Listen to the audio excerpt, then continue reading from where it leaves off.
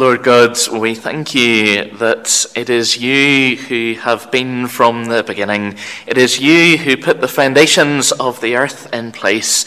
It is you who sits above the circle and looks down. Inhabitants of the earth to you are simply like grasshoppers. For it is you who stretched out the heavens. It is only you who can say that the princes and rulers of this world are as nothing to you. Even the most powerful in this world, even the ones who everyone turns and looks towards, yet none are like you. You are the Holy One. You are all-seeing. You are the great Creator God who brings out the host of stars, who calls everything by name. It is you who is strong and mighty in power. You are the one who does not grow weary, who does not faint. And so we thank you that we can bring all things to you. We thank you that in the turmoil of this world, in all that's gone on in the last week in politics, whatever our thoughts or our feelings are about that, we thank you that these things you are sovereign over. We thank you that your hand graciously restrains so much evil in this world. We thank you that in your grace and mercy you give common grace, you give understanding in small ways to people, even those who do not follow you, so that they might rule in ways that would reflect just some of your standards in this world. And so, Lord, we pray that as new politicians have been put into place, and we pray that you would put those around them who would speak of your law and your commands, ones who would echo your great love for this world, ones who would speak to give great freedom for your gospel in this world and in this land. Lord, we pray, have mercy. And so, Lord, we look to the nations, and we're also aware of great turmoil during these days, and not a week goes past without another country being reported to be in turmoil, without more protests, whether it be against government and ruler, whether it be against particular issues of poverty, of climate, of injustice. And so we come and we bring all of these things to you. We pray for those who this very day will be oppressed by other humans. We pray for great wisdom for our leaders and for each one of us to keep in mind the great needs and great injustices in this world. We pray for great wisdom for your church and your people to be able to respond to different types of protest going on. We pray particularly for the growing protests about climate all over this world. We pray that you would give us wisdom to live in light of who you are as the Creator God and what you have called us to do as we continue to care for this world, as you continue to give us this role of looking after this world and seeking to do our best to act in light of who you are. Lord Jesus, so many things we are unsure about, and we need your wisdom. So would you be very real and amongst us in practical ways as we seek to help each other in these things. We think of issues of protest in other countries. We think of in North Africa this week how your church continues to be greatly persecuted, how leaders of your church were hauled before the courts right across that region this week. Lord, we thank you that you were gracious in that regard in freeing some of them, and yet in other ways many are still detained in Algeria and beyond. We think of your people in Libya who wouldn't even be brought before court, but would face more violent ends. And so as your church seeks to know what to do in response to this, we pray again that you would give them great wisdom and that you would be very real with them in such time of great turmoil. And so, Lord, for these and many other things that hit our news screens and even the things that don't, we bring them to you and pray that you would give your people wisdom, that you give us a great heart for the worldwide church to join with them in so many hard situations. And so, Lord, we pray even for our own land, our own town here in Crumlin, as we remember the Lord Jesus, as this season provides great opportunities to speak of him, and at a time when many would enter church buildings who don't normally do so. Lord, we pray that your words would go out in power to protesting and rebellious people. We thank you that you're a God who we remember we ourselves were once those who protested and rebelled against you.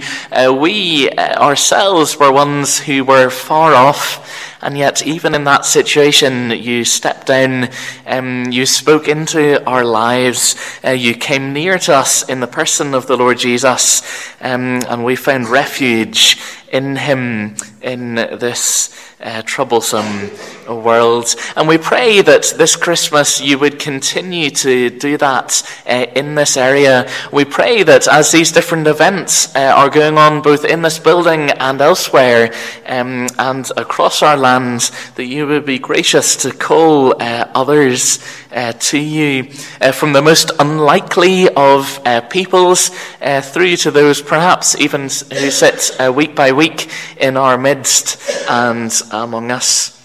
So, Lord, would you be gracious to us in all of these things and in many others that are on our hearts this morning. For you are faithful and have always been so very gracious.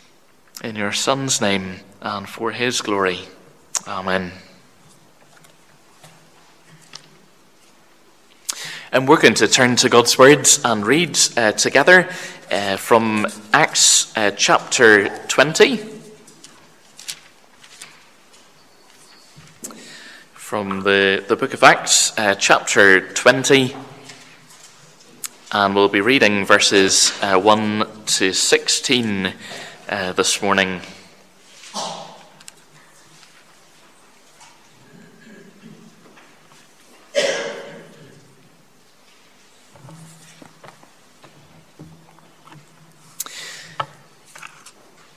Acts chapter 20, verses 1 to 16. Let's read God's words. After the uproar ceased, Paul sent for the disciples, and after encouraging them, he said farewell and departed for Macedonia. When he had gone through those regions and had given them much encouragement, he came to Greece. There he spent 3 months, and when a plot was made against him by the Jews as he was about to set sail for Syria, he decided to return through Macedonia. Sopater of Berea, the son of Pyrrhus from Berea, accompanied him, and of the Thessalonians Aristarchus and Secundus, and Gaius of Derbe and Timothy, and the Asians Tychicus and Trophimus. These went on ahead and were waiting for us at Troas, but we sailed away from Philippi after the days of unleavened bread. And in 5 days we came to them at Troas, where we stayed for 7 days. On the first day of the week, when we were gathered together to break bread, Paul talked with them, intending to depart on the next day, and he prolonged his speech until midnight. There were many lamps in the upper room where we were gathered. And a young man named Eutychus, sitting at the window, sank into a deep sleep, as Paul talked still longer. And being overcome by sleep, he fell down from the third story and was taken up dead. But Paul went down and bent over him, and taking him in his arms said, "Do not be alarmed, for his life is in him." And when Paul had gone up and had broken bread and eaten, he conversed with them a long while until daybreak, and so departed. And they took the youth away alive, and were not a little comforted. But going ahead to the ship, we set sail for Assos, intending to take Paul aboard there, for so he had arranged, intending himself to go by land. And when he met us at Assos, we took him on board and went to Mytilene. And sailing from there, we came the following day opposite Chios. The next day we touched at Samos, and the day after that we went to Miletus. For Paul had decided to sail past Ephesus so that he might not have to spend time in Asia, for he was hastening to be at Jerusalem, if possible, on the day of Pentecost.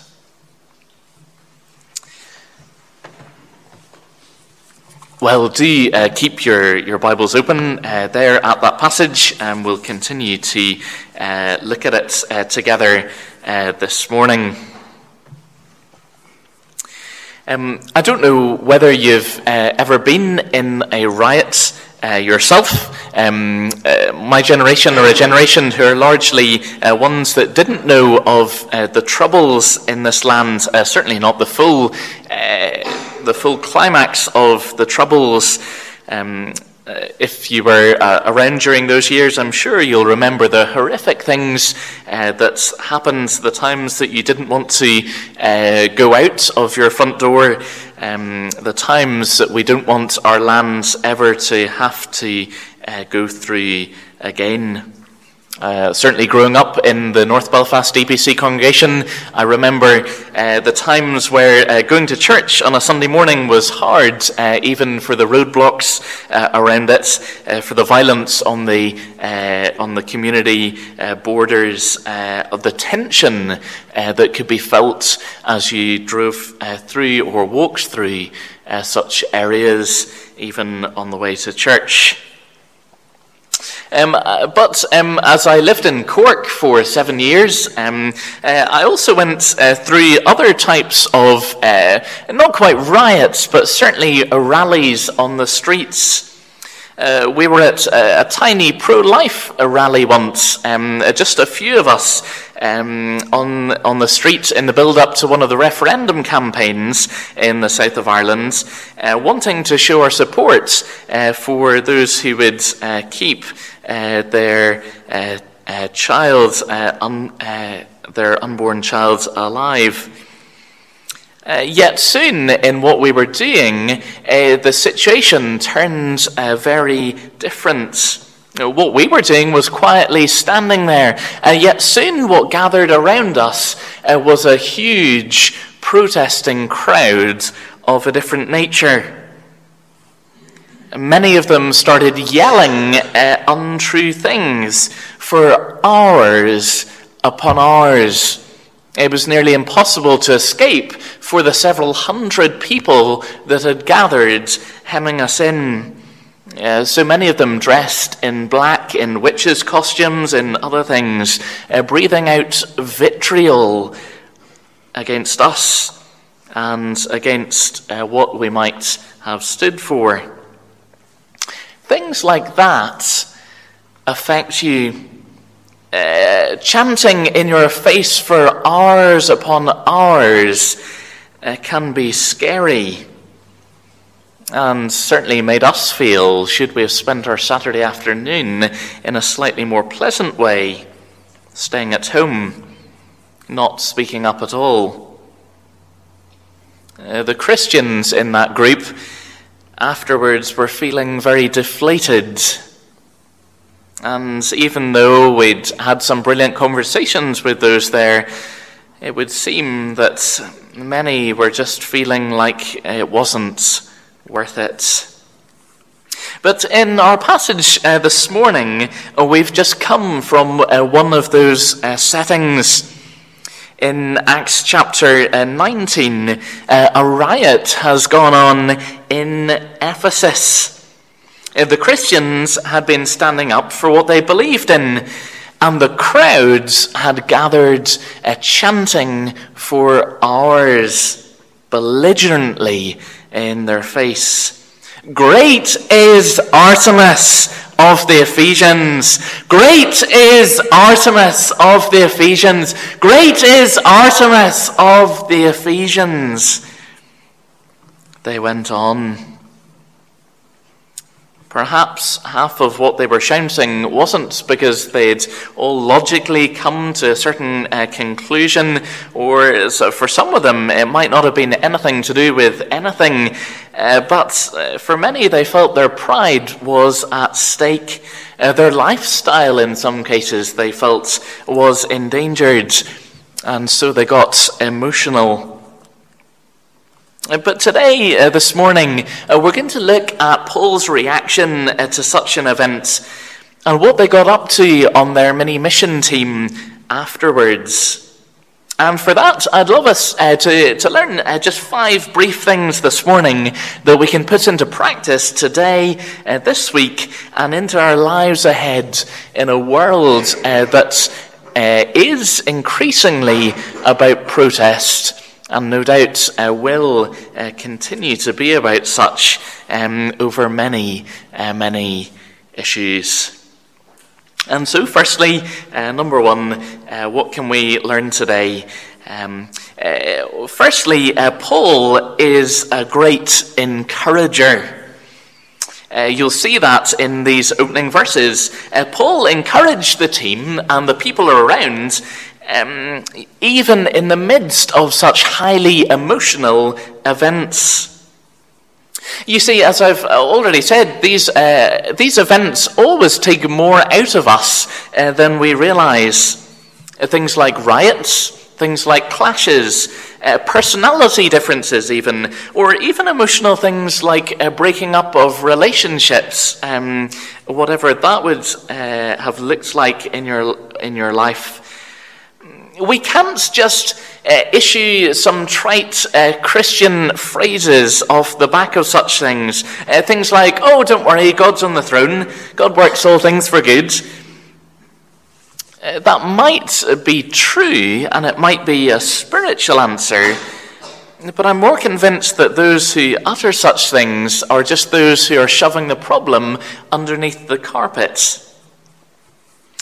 I don't know whether you remember playing hide and seek around your house when kids were small, but some of the places where kids hide when playing such games are really, really obvious, aren't they, as adults?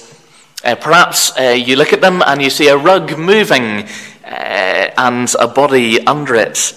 Perhaps you see feet sticking out from underneath curtains, or things like that.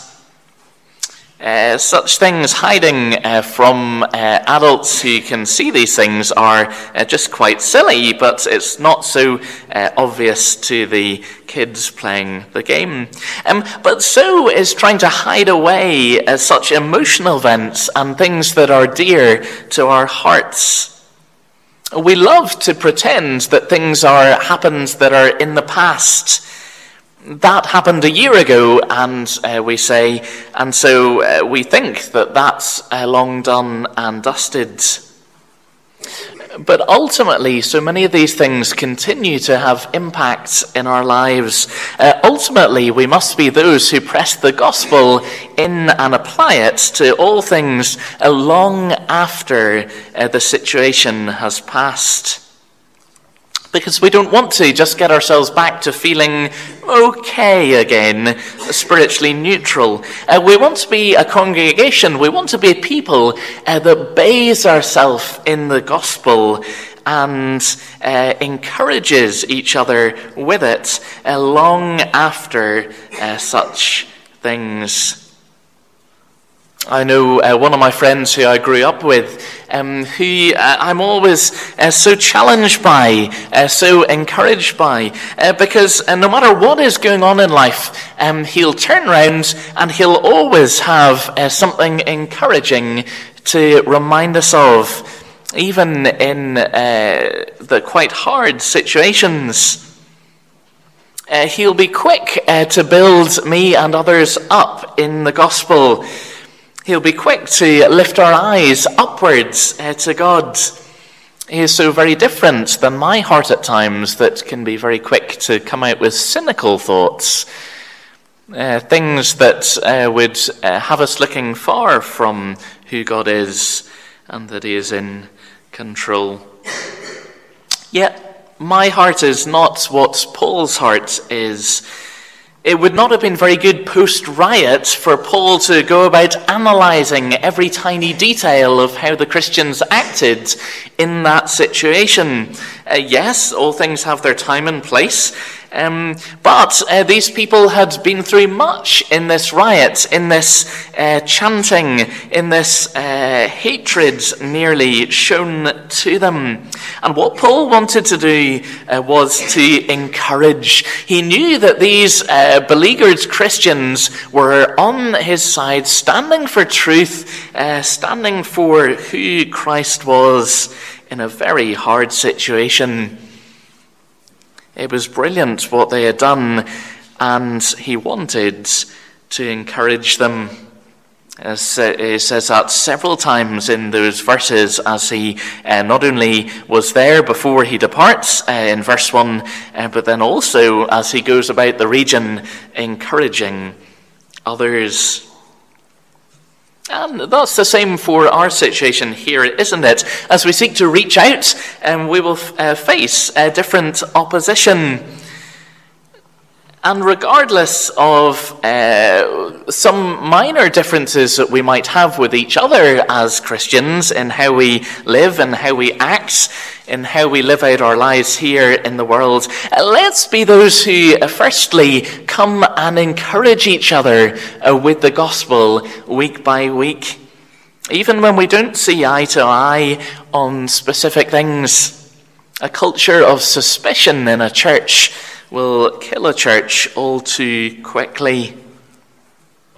And let's be those who keep the main thing in our encouragements, who overlook minor things and who don't talk about them a lot.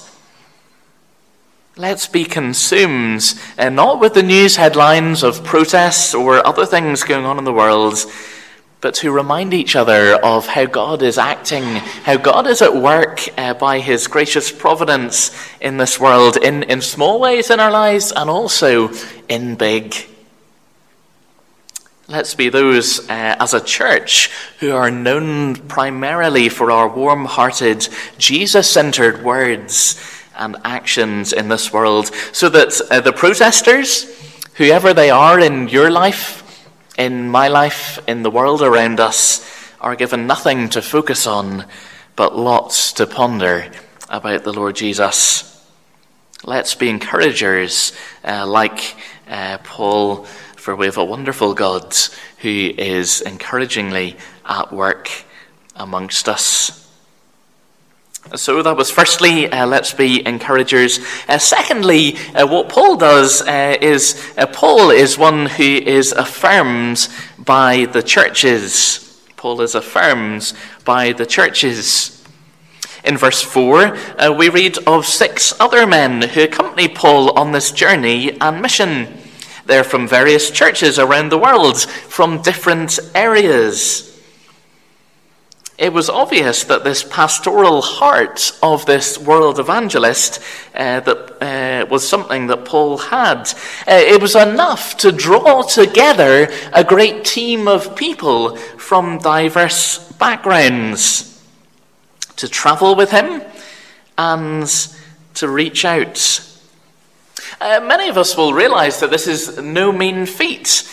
It's not easy to get other men to leave their local connections, their jobs, or the other things that they'd had, and head off for a year or whatever period of time to do something that shifts the patterns of life so much.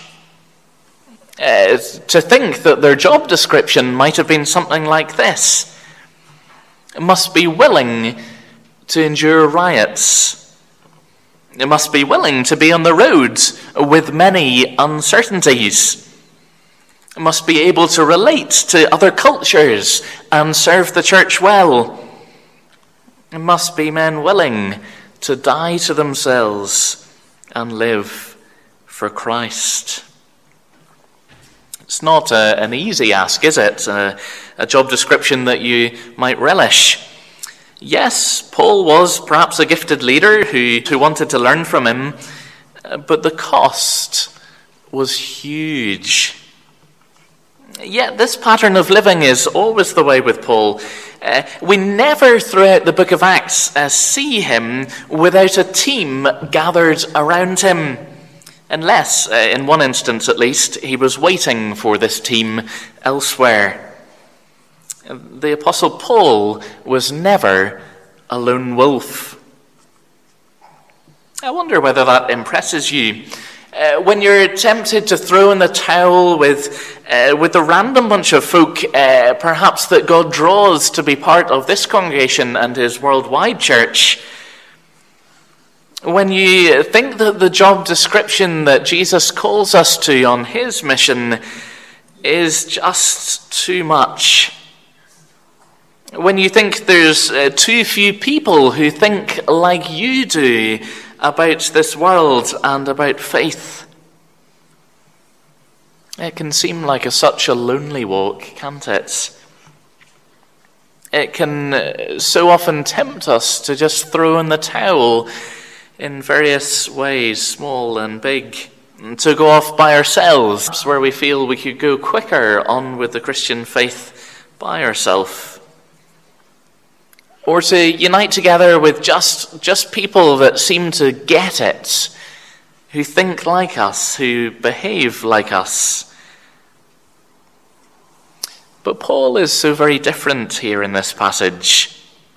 Paul, even as an apostle, a sent one, like himself, possibly one of the most gifted and uniquely equipped to do exactly that by himself, because of his background and gifts that God had given him, yet he realizes that this isn't an option.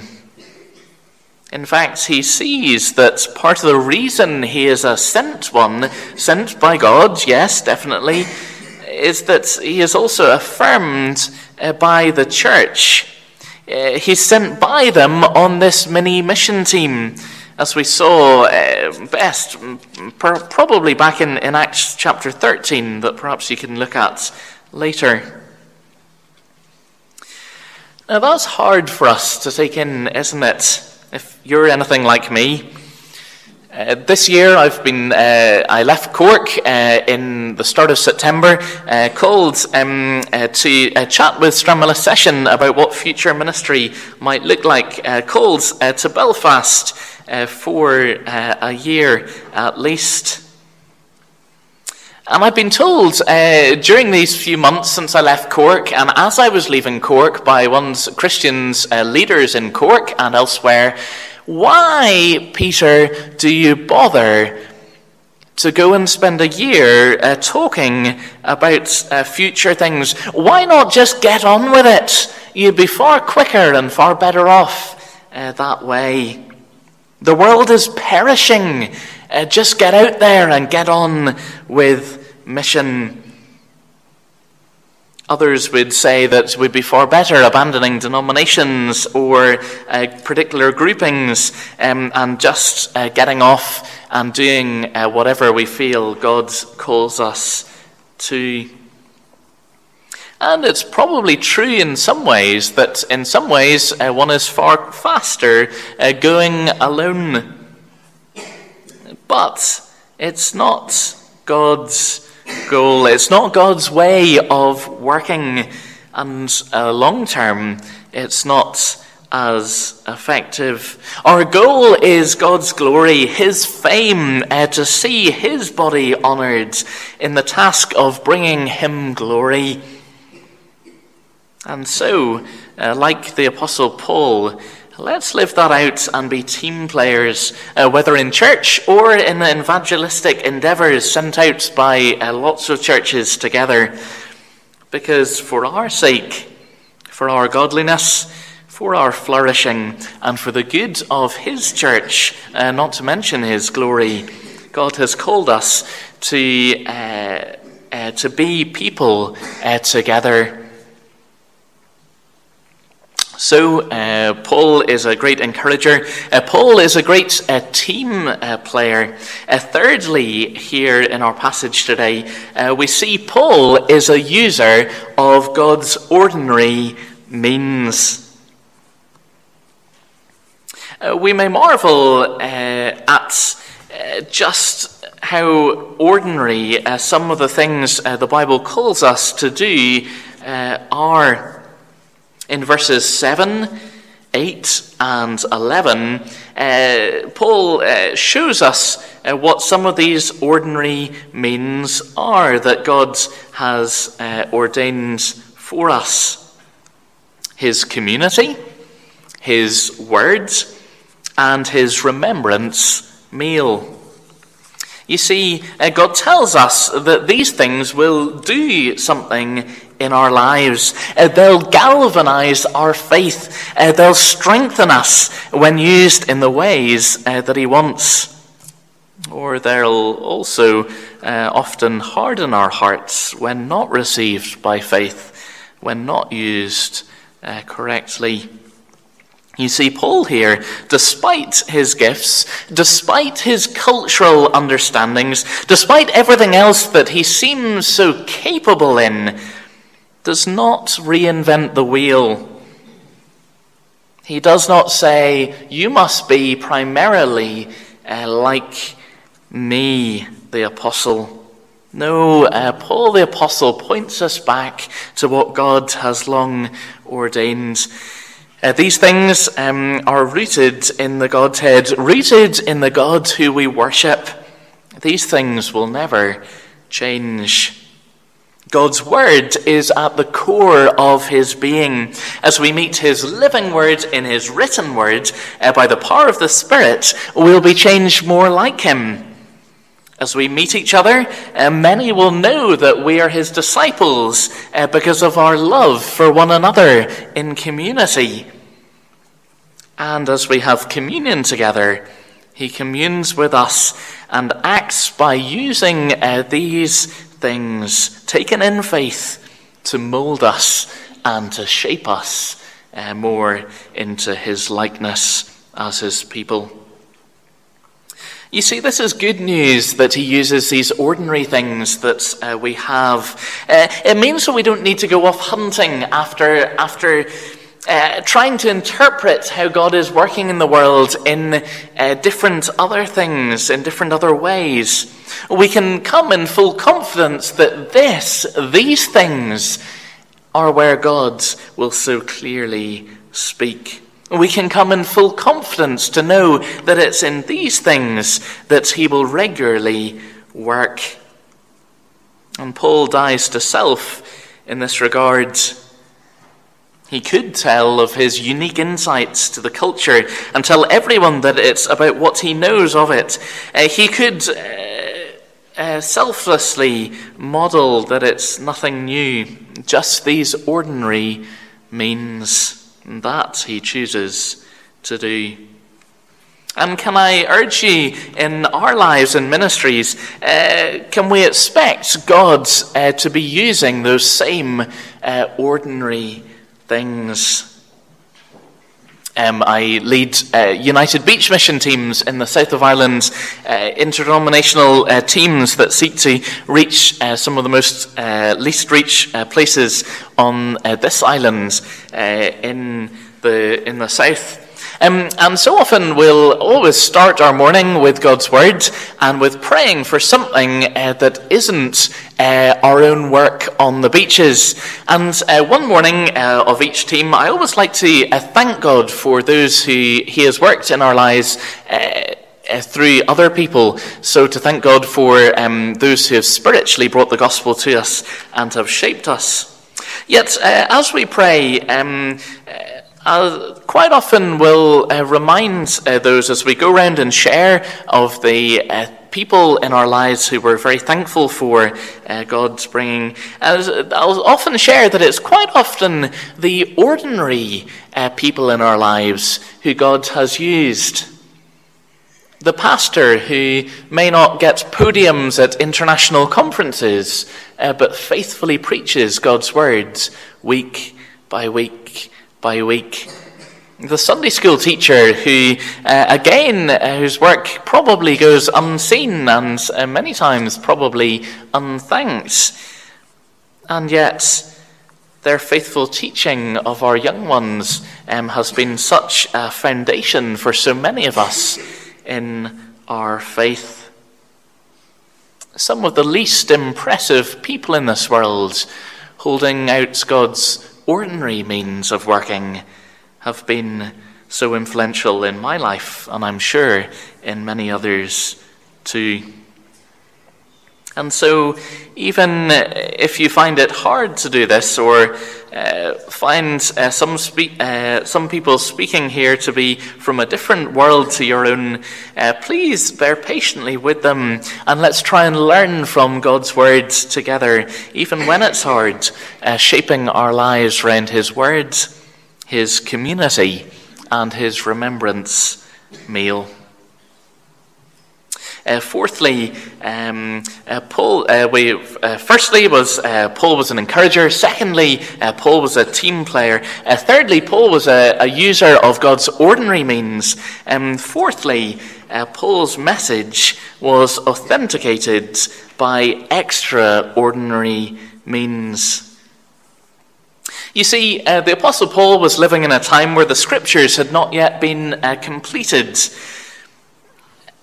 Who knew who to follow or who was telling the truth? Well, Paul's dying to himself was a start. He wasn't pointing to himself all the time, like many who would have spoken out in those days would have been. His affirmation by the church was a huge reason why people should know to trust him and to believe the gospel that he was preaching. But here, God, like elsewhere in the prophets and his sent ones, affirms Paul by allowing him to raise this man who fell to his death from the third-floor window. Eutychus, that young man falling asleep during Paul's preaching of God's words, when Paul holds out the words of life to many, falling to his death. And yet, life being brought back into his lungs. Paul's message was authenticated by extraordinary means. Can we expect God to do such today? Well, we have the Scriptures. We don't need verification for our ministries as such. But at the same time, neither should we limit God to just using his ordinary means of working, much as he says that's normally how he will operate in this world. God is God. He can do things however he wants. And often it's these extraordinary things, experiences or events, that will bring about paradigm shifts in our lives. Momentous moments, things that everything just clicks for us and dawns on us. Moments of horrendous pain or moments of ecstatic joy. Events or one-off talks. Things he brings back into our minds in weird ways. And even, sometimes, miracles. You see, because our God is a generous Father. He overflows from his heart to his creation. He wants our best. He desires that we come to him in a learning posture, ready to take in everything that he has for us in Christ, to enjoy him, to glorify him in all things. And in that way, he'll often surprise us in how good he is, and in what ways he gets us to recognize that. As I've worked amongst the Muslim community down in Cork, I have also taken trips off to remote parts of North Africa and other Muslim people groups which have no church, no Bible in their language, and no Christian around them. As I met one man in one of those parts, he said that he had had a dream, and he told me of the dream of someone who, when he told me the story, he essentially was telling me a Bible story. I recognized the story as one of the gospel stories. For him, when he asked what his dream might have meant, and dreams play quite big emphasis in such cultures, I was able to say that I'd certainly heard a similar story about a man called Jesus Christ, more than a prophet, God himself walking amongst us. The trouble is, I think, in our world, perhaps God graciously uses such things. And the trouble lies, of course, when we place too much emphasis on these extraordinary events. We start praying for them at a way far beyond what the Scriptures give us emphasis of, far beyond what we turn to his ordinary means in doing. And yet, if God tells us that he will speak and act in a certain way, we're primarily to seek him in that. Yes, sometimes God does grant churches and individuals extraordinary things that they want in an act of his generosity, even when his promises don't suggest that we should be constantly pestering and seeking some of these things. God incidences, God's providence using the most bizarre things in this world. And so, yet, we come and we hear him far more clearly and wonderfully speaking in the Scriptures. But let's not abandon his extraordinary working. Let's come with expectant hearts to him, for we have a God who is capable of anything, Lord of all. And yet finally, we've seen Paul's a great encourager. Paul's a team player. Paul is a user of God's ordinary means. Paul is also authenticated by God's extraordinary means. And finally, and more briefly, Paul heads selflessly towards Jerusalem.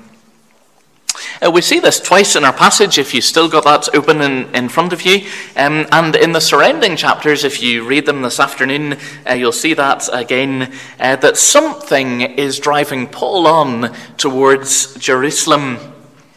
We're not told explicitly what it is, apart from the fact that he wants to get there by the day of Pentecost when it arrives.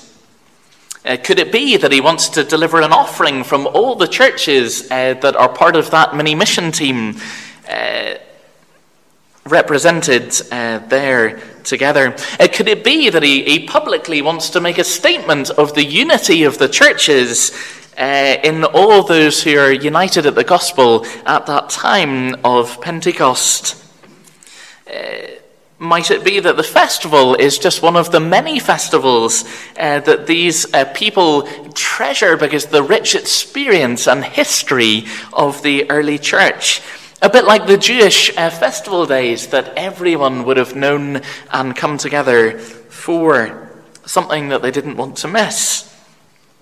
Whatever the reason that Paul is driving onwards towards Jerusalem, and I won't speculate to say what that definitely is, the Spirit here is compelling him, and Paul is pushing outwards towards this.